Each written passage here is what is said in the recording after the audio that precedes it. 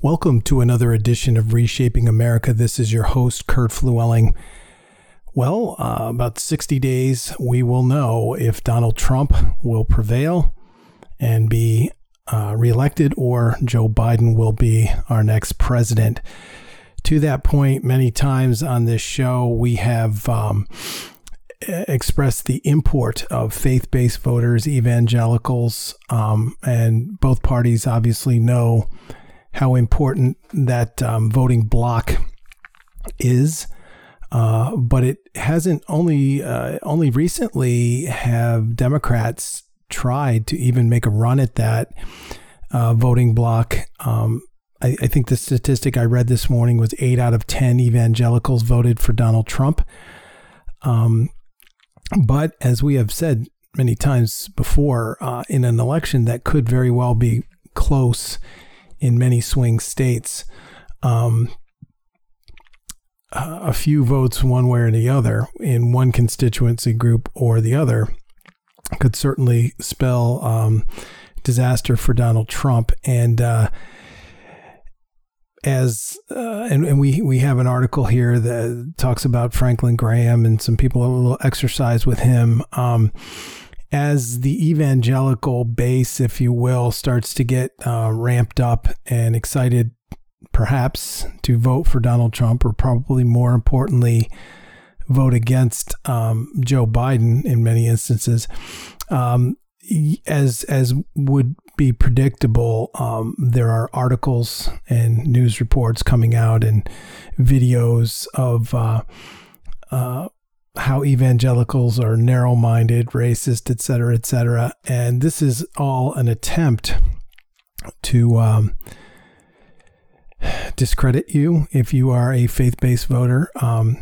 It's an attempt to ignite the ever-growing Christian left, which I have been discussing for years. Not a lot of people have, but I have. First article that kind of steers one's views one way or another. American Christianity's white supremacy problem. And this is out of the New Yorker, no bastion of conservatism or Christianity there. But I'm not going to, probably the best thing to do before I even start with going into some of these articles is to quote Elliot Bennett. I quote him in my book, Reshaping America.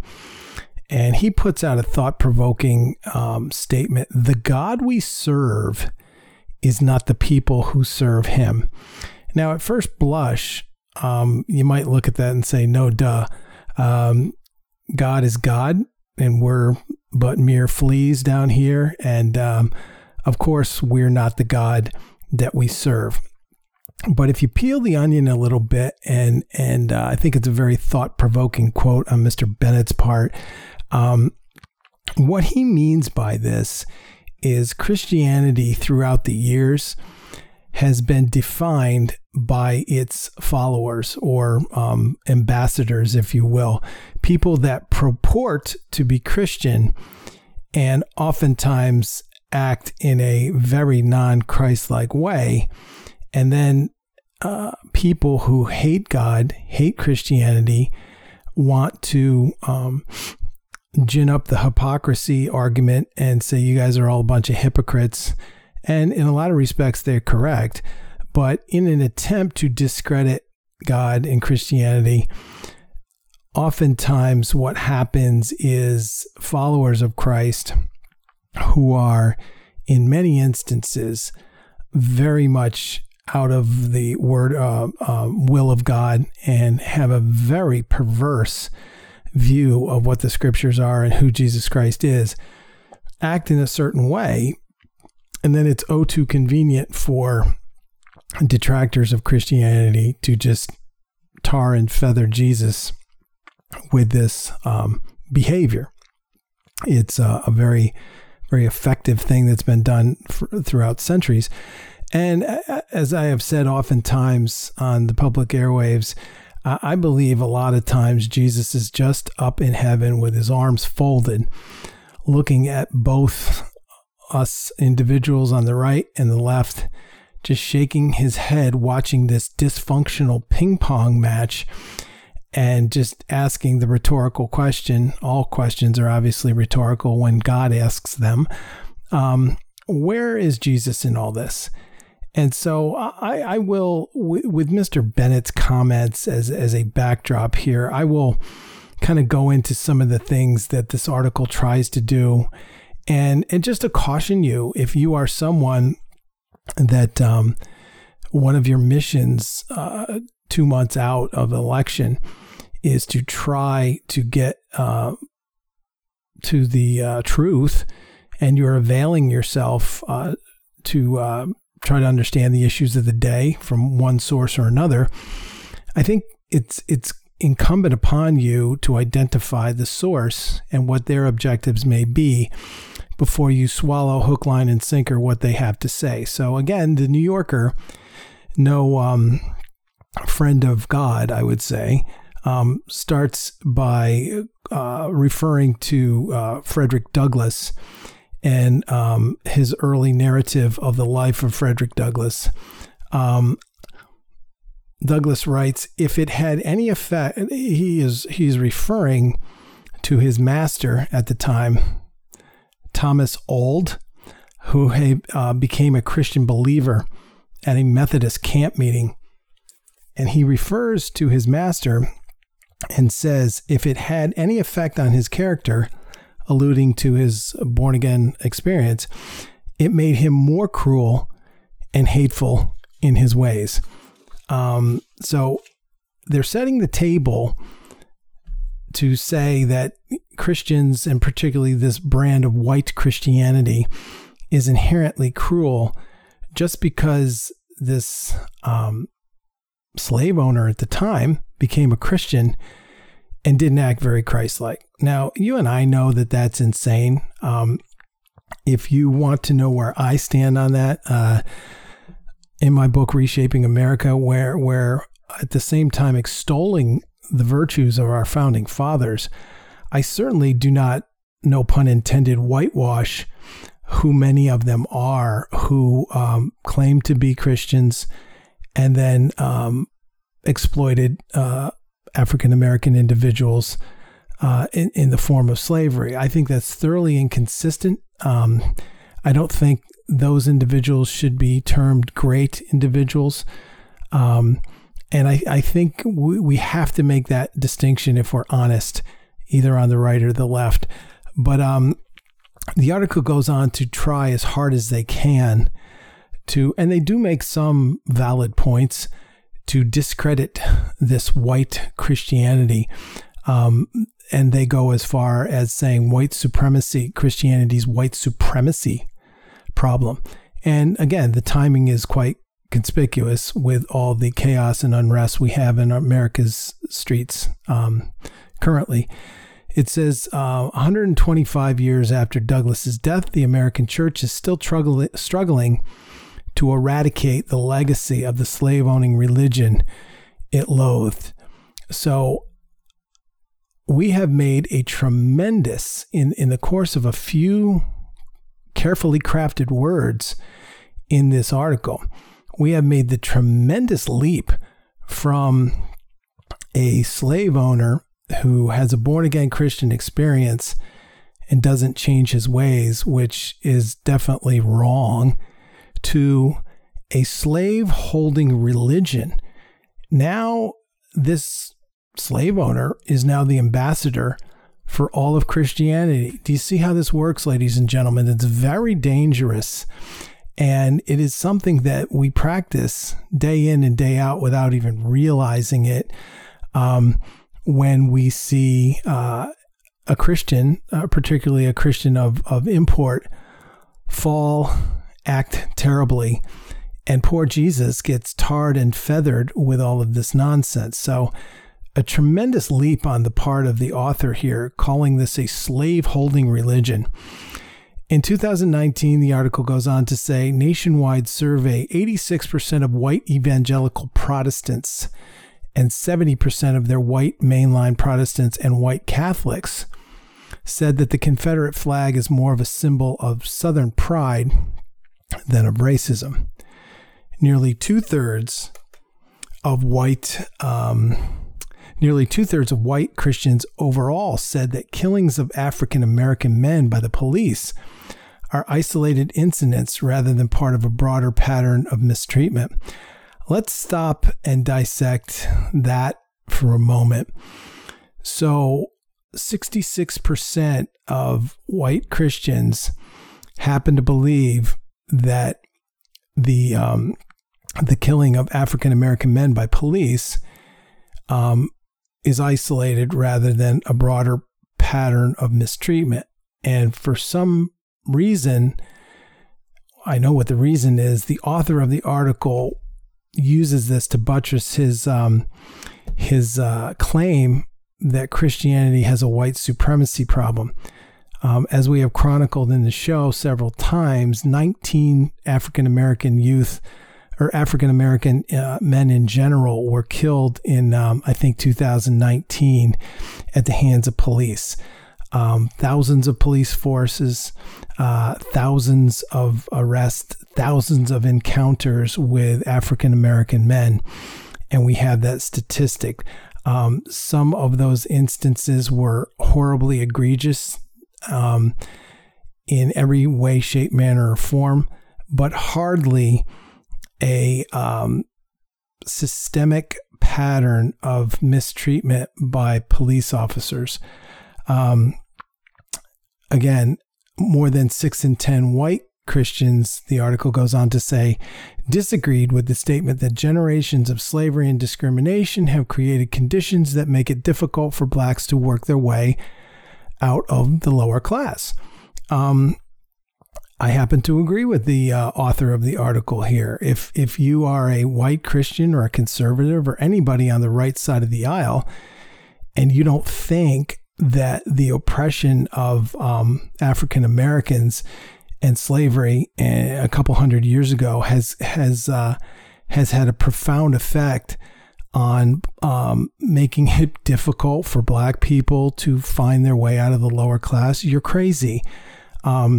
That doesn't mean that there's systemic racism at every single level of society, but to say black people do not have to work harder in a white world for a whole host of reasons, none the least of which is they came over here on boats against their will, is insane. So I would agree with the author of the article that if you subscribe to that, that you are incorrect.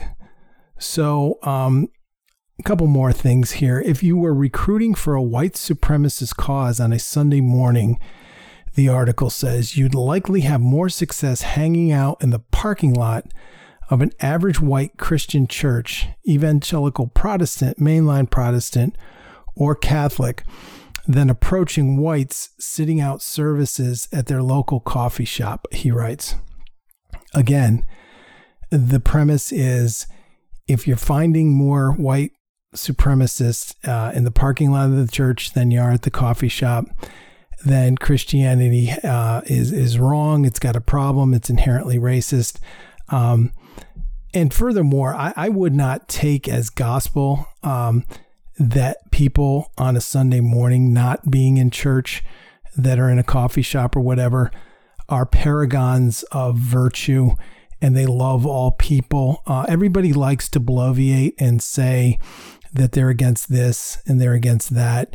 And behind closed doors and at their fancy cocktail parties, many liberals are far more racist than any conservatives could even think of being. So this notion that if we were to recruit for a white supremacy movement, we'd have a better shot at doing it in a church parking lot than a coffee shop. I don't buy that.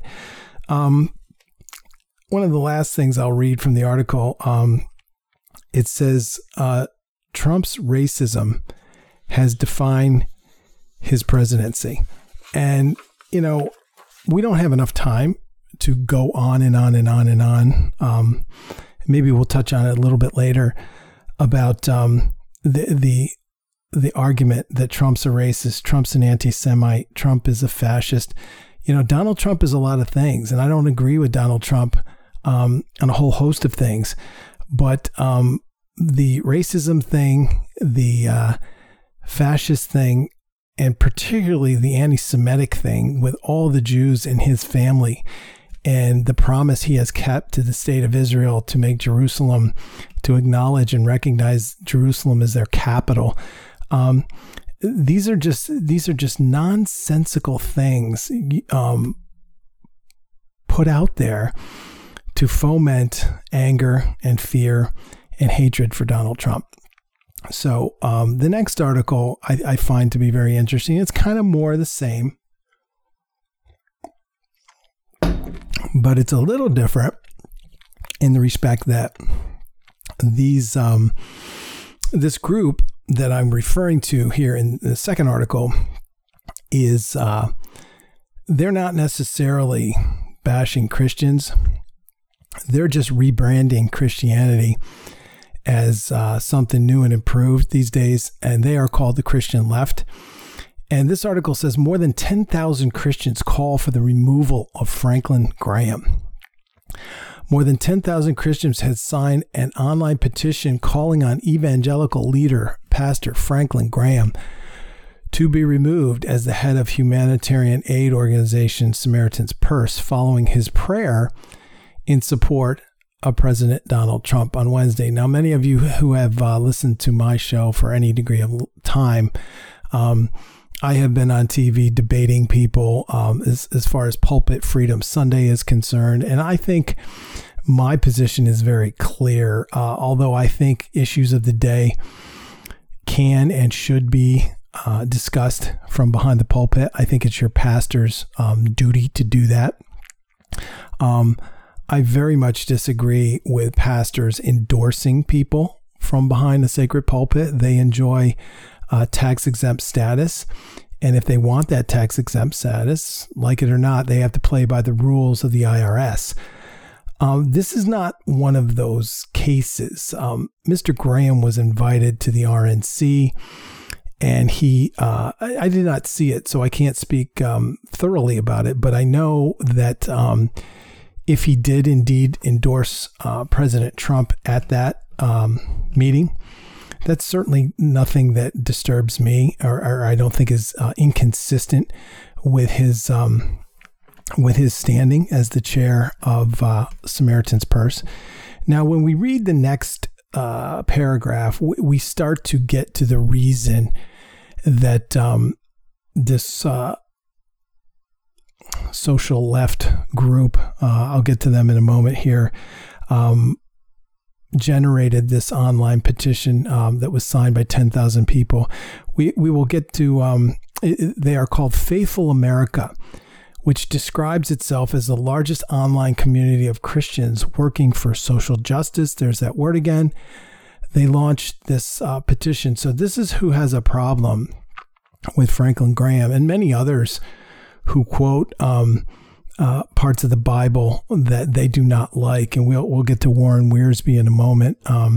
Might as well get to him now. Warren Wiersbe had a great line years ago, and I often quote it when I'm discussing the Christian left. It said, "Truth without love is brutality, and love without truth is hypocrisy." And I go on in my book to say God's word is incredibly comprehensive. The natural result of picking and choosing the parts you like is a troubling phenomenon called the inclusive church. So when Wiersbe says truth without love is brutality, he is talking to fundamental Christians out there, some of which are very Pharisaical, and they see sin as black and white, and they have far less than any type of a loving concern for the sinner. But they very much have a lot of interest in the law, or the truth, if you will. The second part of that statement refers to groups like Faithful America or social justice warriors on the left. When it says love without truth is hypocrisy. So what Mr. Wiersbe means by that is we can't have an inordinate amount of concern with the love of the sinner without an abject, total disregard for the sin that they are committing. The Lord says himself when encountering the woman caught in adultery, I don't find you to be guilty as, all the people that drop the rocks are concerned as well. But he does end with go and sin no more. So in that exchange, Christ is showing an inordinate amount of love to this person that obviously was engaged in sin. But he is also displaying an inordinate amount of love and respect for the law, which he proves by saying to this woman, go and sin no more. And I have always contended that we can learn a lot from the Christian left as far as their love is concerned. I think a lot of people on the Christian right are anything but loving, and that's a problem. But to have just an inordinate amount of love and just kind of look the other way when we are making it up as we go along, as far as sin is concerned, is very troubling. So the Faithful America folks say, unless and until you cut ties with Franklin Graham, his right-wing politics can only damage your credibility. Speaking to Samaritan's Purse here, can only damage your credibility as a loving Christian humanitarian organization. So we'll stop right there. Faithful America, Christian left organization, is telling Samaritan's Purse, if you don't cut ties with Franklin Graham and bounce him, your credibility as a loving Christian humanitarian organization is in jeopardy. Now, these are, to me, incredible words from a social justice movement that doesn't care that much about abortion, oppressive taxation that's killing the family, elevating the union of same-sex couples to that of the union of a man and a woman. They often engage in thought and speech police, destroying religious liberty. So all of those things are not very loving that I just ticked off, and they are very dangerous to the Word of God. So these organizations who kind of cloak themselves in love and throw rocks at people like Franklin Graham because he's supporting Donald Trump oftentimes look the other way when people that follow them tend to have very, very liberal views on the 4 or 5 issues that I just ticked off. The article says, if the full board will not vote to remove Graham as chairman, president, and CEO, then they urge individual board members to take a personal stand for the gospel and offer their own resignations. One more thing about this article here. It says a press release went out Wednesday morning by Faithful America. They noted that 10,876 Christians had already signed it. And this is the thing that really kind of troubled me. It says Faithful America's grassroots Christian members are sick of seeing their faith misrepresented and hijacked. Reverend Nathan M. Saul, the campaign's director for Faithful America, told Newsweek. I highlighted the word in that sentence there. These members are sick of seeing their faith misrepresented. Now, that's very interesting. On the one hand, it's crazy, but on the other hand, it swerves into accuracy. It is indeed their faith. Many on the social justice left or the Christian left have a very, very strong faith. It is very perverse in the parts of the Bible that it chooses to just kind of look the other way on. So on the one hand, I would agree with Nathan M. Saul. It is indeed your faith. It is their faith. But the problem is maybe they do not have the final say in what Christianity says. The Word of God does. The Bible does. And their interpretation, as warped as it may be, is, yes, their faith. But to say that Bible-believing, thoughtful, loving, faith-based voters or evangelicals are taking their faith and misrepresenting it, you're misrepresenting it yourself, Reverend M. Saul, when you believe the red portions of the Bible, which we should all believe because those are the words Jesus said, and simply contort or dispatch the black letters of the Bible that the Apostle Paul said and several others said, because they don't fit into your narrative. So on the one hand, yes, this is indeed your faith. But on the other hand, you cannot say that people are misrepresenting and hijacking your faith when the Word of God says that homosexuality is wrong and your movement says it's okay. Nobody's misrepresenting you. Nobody's hijacking anything that you have to say. They're just stating the Word of God. So I think Reverend Nathan M. Saul's viewpoints, his movement is extraordinarily dangerous.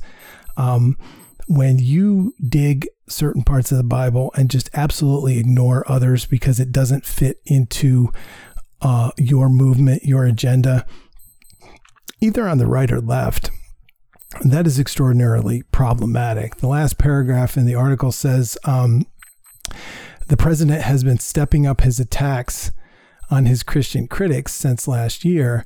Despite claiming to be an ally of Christianity, Reverend M. Saul said his incompetent, deadly response to COVID-19, won't even go there, and its impact on jobs and the poor is something something every Christian needs to take into account. Jobs and the poor. Can you think of a president who has done more to promote jobs and raise the poor from a level of lower income to middle income, and in some instances, probably several instances, more than middle income, than Donald Trump? You cannot. But these facts, very similarly to the facts that movements like this care to just ignore, can't be ignored. Donald Trump is a champion for promoting jobs in poor communities. He has done many, many things, as we've chronicled on this show, and all you got to do is read or watch television, for the poor in this country. And for these guys to continue to beat that pony, Donald Trump's a racist, doesn't care about jobs, doesn't care about the poor. It should not. I almost said it doesn't resonate with the average voter, but it does with some voters, but it should not. And this is where it is incumbent upon you as a faith-based voter or an informed voter in general to acquaint yourself with the issues of the day and see what's fact and what's fiction. And many folks in the Christian left movement happen to be very emotion-based thinkers, and they put Christians and Republicans and all sorts of people in boxes, and they don't care to understand them or their positions or the facts. And that's where we run into a lot of trouble. He says, lastly, he has anger toward protesters who simply want racial justice. Again, I hate to be a defender of Donald Trump because I'm not, as you guys know, an enormous Trump fan. But again, this gentleman says that Donald Trump has anger toward protesters who simply want racial justice. No, he does not. He has anger toward protesters that are injuring people, killing people, destroying property, breaking federal law, and basically running amok in the city streets and in the suburban streets, for that matter. And these people are not individuals who simply want racial justice. And to put Donald Trump in a category where he is angry or hostile toward protesters who simply want racial justice is a lie. And this gentleman, I feel bad for him. I really do.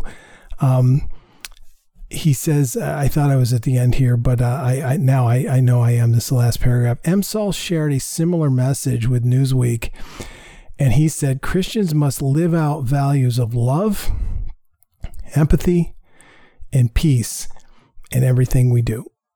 Now, we can just take that apart a little bit. I would agree with Reverend EmSol that many on the Christian right are not empathetic, and they sometimes don't act all that loving. But I'm telling you, many people that Reverend EmSol is attracting do not have values of love, particularly the love of African American babies that have been murdered to the tune of several hundreds of thousands in the last few decades. That means working to remove an anti-life president who I can't even do this. That means working to remove an anti-life president. This is a very pro-life president for obvious reasons. He is pro-life. He is not pro-choice. To term Donald Trump as an anti-life president, and then it goes on, who separates families. There is no greater separation from a family than a baby from her mother and father when she is aborted. So this guy's got a lot of problems with the words he uses, and I just don't think he thinks before he speaks. Again, time will tell, but I think the average American recognizes to a degree what groups like these Christian left groups are doing. But I am very troubled because I know that there's a lot of people who either are playing at religion, playing at the church thing, or even scarier, are bona fide born-again believers that are firmly on the Christian left. And that's a problem. And it's a movement that is growing. And what it does is it blurs the import. It waters down the import of the tried and true biblical principles that our Lord is all about, and he wants us to be all about, and to look the other way on certain issues and then be very strong on other ones. Not what Jesus is about. Next thing I would like to talk about is I received some mail the other day that kind of goes into what I'm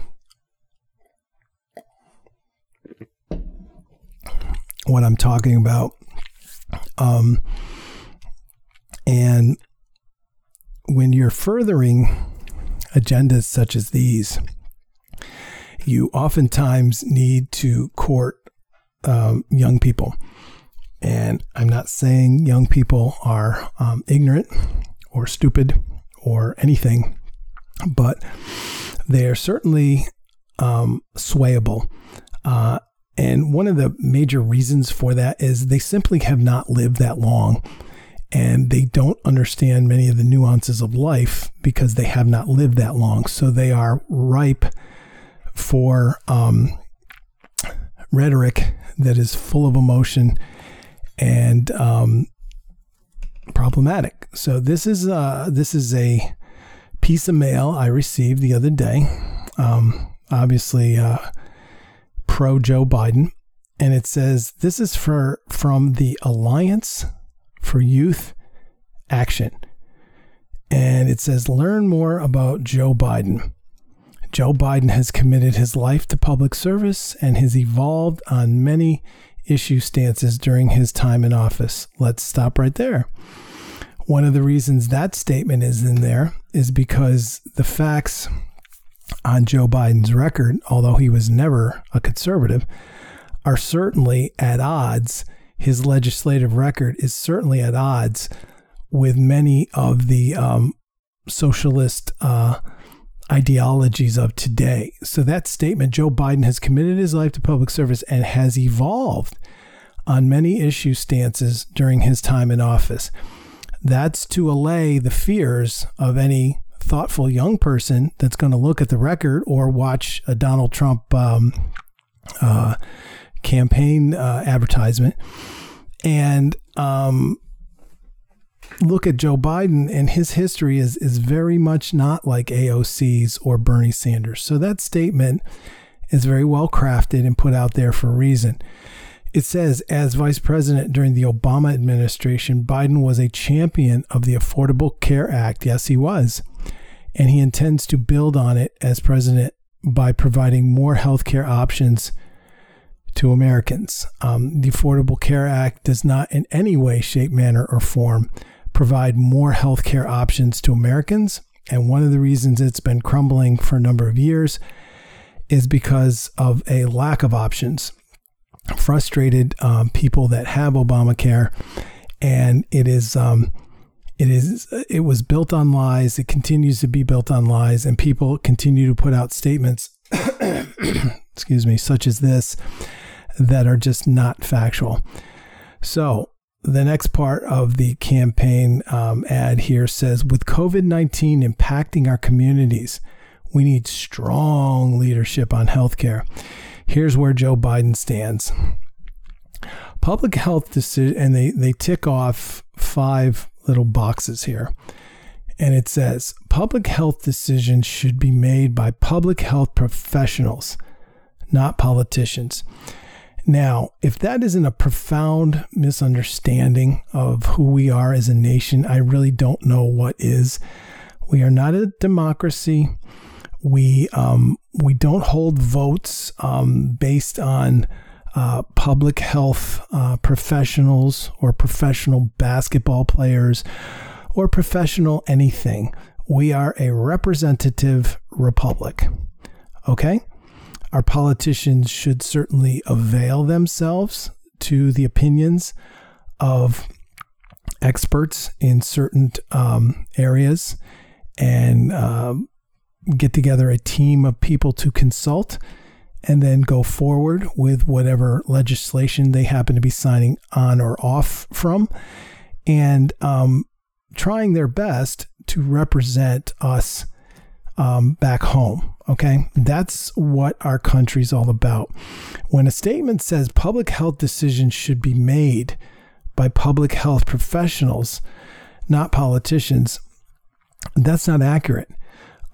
Because if a bunch of public health professionals get together and say one thing that is not in the best interest of many politicians, as they see it, how it would impact their constituents, then the politician has absolutely every right in the world to make their decisions based on what they feel is good for their constituents. Now, if they don't avail themselves to all the facts on the table, then it's incumbent upon me and you to vote them out.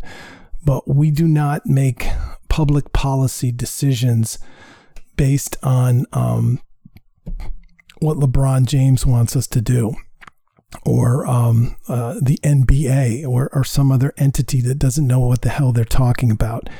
So the next issue, COVID-19 tests should be available and free for everyone. Well, I don't take a large issue with that, although free is the cornerstone of everything that the left promotes, and who can argue with free, right?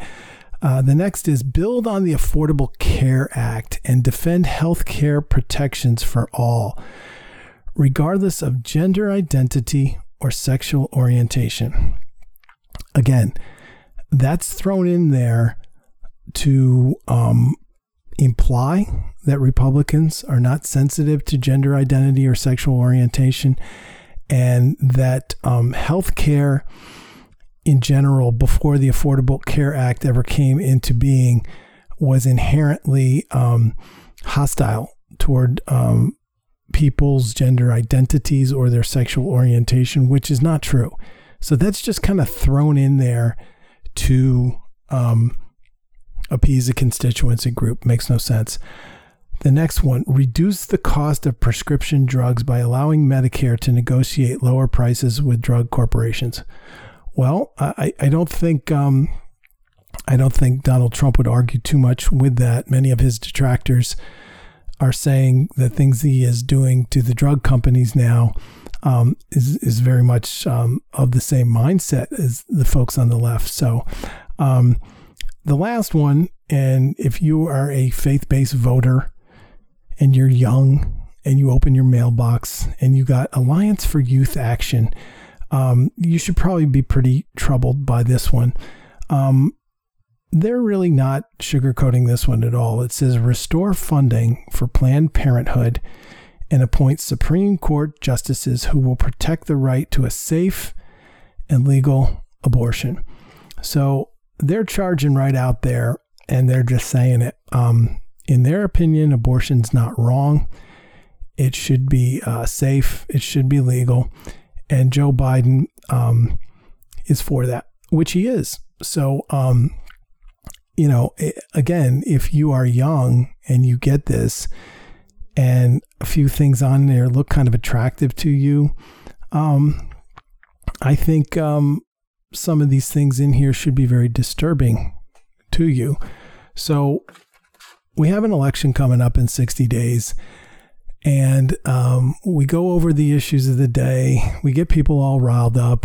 They read one thing, and it's good to know what's going on, believe me. And I have this on my list of things that we as Christians could and should be doing down the last 2 months here, and basically every minute of every day after the election in November. But there's practical things. I'm talking to the born again believer right now that you should be doing on a regular basis in order to change our country. Because as much as, I used to be a political junkie, and I would live and die with these elections and get into them and get happy when my guy or gal won and get really, really bummed out when my guy or gal lost. And I put a lot of emphasis on how life was going to be if my guy or gal won, and conversely, if he or she lost. And over the years, I have, I think we should care about these things deeply. But over the years, I have evolved to the point where our Lord is in control. I have prospered mightily during the Clinton years, which were horrible, the Obama years, which were horrible. And personally, me, my family, my businesses, my friends, many people that believe in the Lord Jesus have been blessed mightily during those times. Did a lot of bad things happen during those times that coarsened our culture, damaged our country, damaged our culture? Yes, they did. But personally, I don't get as excited as I used to. Like, the world is ending if this guy gets elected, or the world's going to be wonderful if that guy gets elected. God is in control, and I think that's the mentally healthy way to go about things. But as Christians, what can we do in the next 2 months and in general, but particularly the next 2 months? I think the biggest thing we can do is pray, particularly for people that you disagree with, because at the end of the day, we need Jesus. Everybody needs Jesus Christ for a whole host of reasons. But one big practical reason is when you flip the television on or the radio or a podcast, and you hear and see what you would consider just wrong. This culture is going the wrong way. This country is going off a cliff. What I come up with when I see some guy bashing somebody's head in front of a store that's just trying to protect their stuff, or some guy that's ripping down a monument, and the monument happens to be of someone that is an abolitionist, and the person ripping down the monument happens to be vehemently against slavery, and the person doesn't even have the good sense to understand what they're doing. When I see that and a whole host of other things, I just said that person needs Jesus Christ. Jesus Christ needs to be, he is in short order in the streets in Washington, in the areas that mean anything to any of us. And we just need more Jesus. And in order to get more Jesus, we got to pray as Christians. We got to pray for people's salvations. We have to pray particularly for people that we disagree with. Instead of hating their policies and their edicts and crossing that line and hating them too for what they're doing to our culture, we have to check ourselves and we have to pray for them. We have to pray that the Lord changes their heart. And some would say that's pretty cynical. You're not going to change the heart of this person or that person, but it happens. And if it doesn't happen, it doesn't mean that we have to stop trying to do that. We have to pray for people that we disagree with. Psalm 34:17 is a great verse for times like these as far as prayer is concerned. The righteous cry out and the Lord hears them. He delivers them from all of their troubles. We all have a lot of troubles right now. Finances, safety in the streets, all sorts of things. And we have to be confident that the Lord who hears our prayers is going to deliver us from all of these troubles and fix this thing. And so prayer is probably number one on my list or your list as far as something that we should be doing. Number two, I just jotted these down, no particular order. Acquaint yourselves with the issues of the day. And anybody that has listened to this show with any degree of regularity knows that I quote James 1:5 quite often. If any of you lacks wisdom, he should ask God, who gives generously to all without finding fault, and it will be given to him. Except for some rare instances where the Lord wants to stretch us for one reason or another, sometimes it's a mystery. In general, the Lord doesn't want us groping through life.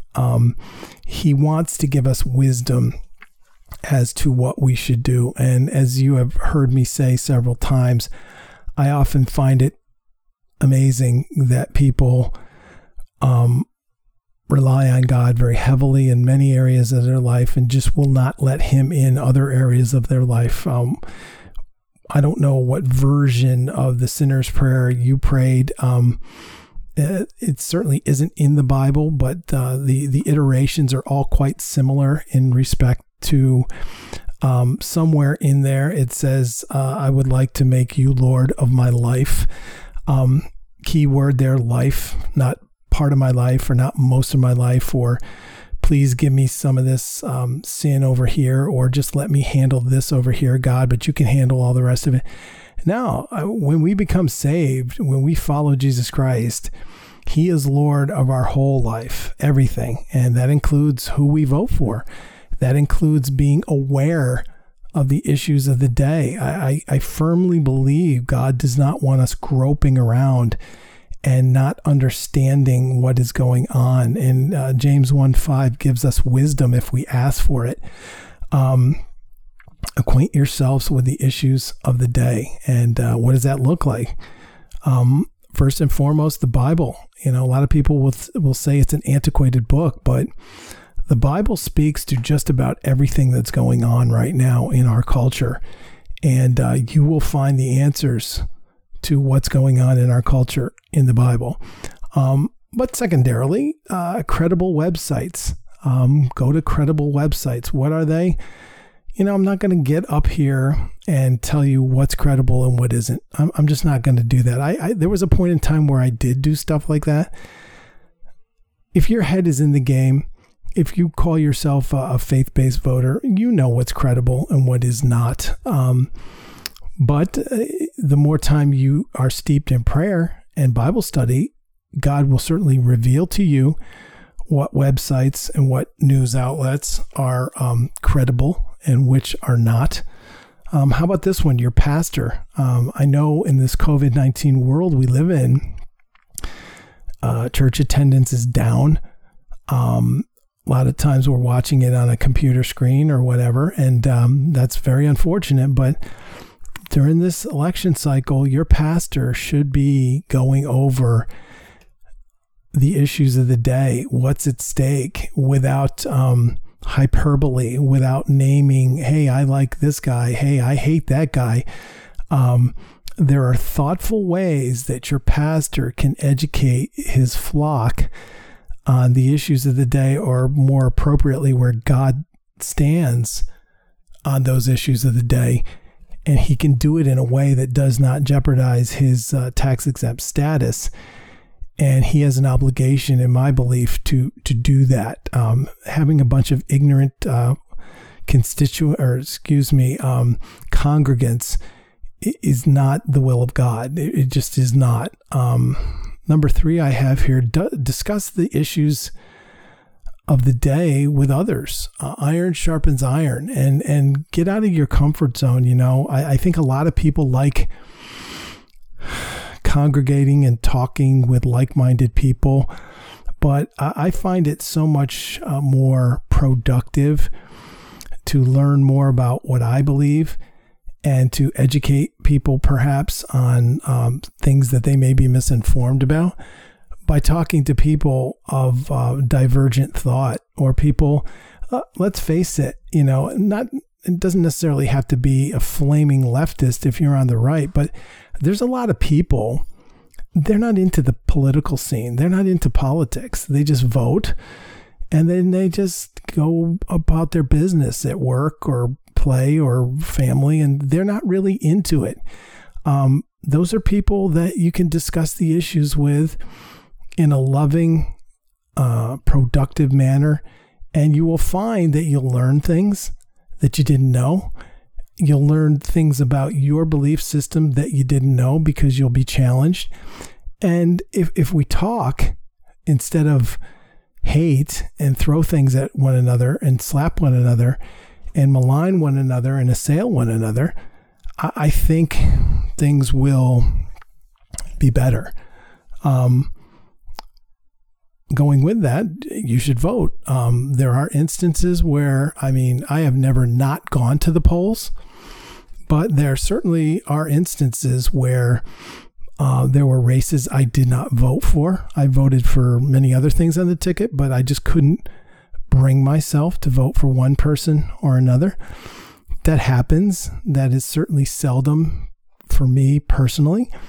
But if you have prayed, acquainted yourself with the issues of the day, fleshed it out with friends and family members, you're reading the Bible, you're going to credible websites, I think it is your duty to go out and vote the way God leads you to vote. So voting is very important, and we chronicled it on the show, probably a good way to wrap up the show today, of evangelical Christians. When the smoke clears, only 50% of evangelical Christians are even registered to vote. And then half of the ones that are registered to vote actually make it to the polls. So when the smoke clears of a constituency group that has declared themselves faith-based voters, or evangelicals, if you will, only 25% of them vote. If they turned out at the polls, I think it would be a good thing for our culture, but they don't. It seems like they do, but the statistics bear out that they don't. So, last, certainly not least, spread the gospel. That's what you can do during this campaign season and well past November. Mark 16:15, he said to them, "Go into all the world and preach the gospel to all creation." So if you want to know the primary reason that things are burning and things are crazy, I'm going to tell you, it's not Democrats as much as it is a lack of Christ in everybody's heart, on the right, on the left, in the middle. I don't care where you are. So we could easily not look at this through the eyes of God and say, yeah, that's because of blue state crap. And this is Democrats have controlled these cities for so long. And there's truth to that. But that's not the primary reason people are losing their minds out there, ladies and gentlemen. It's because they don't have Jesus Christ in their heart. And that transcends the left and the right. So go spread the gospel. Have a great day. This is Kurt Llewellyn, Reshaping America. Until next week, have a great day.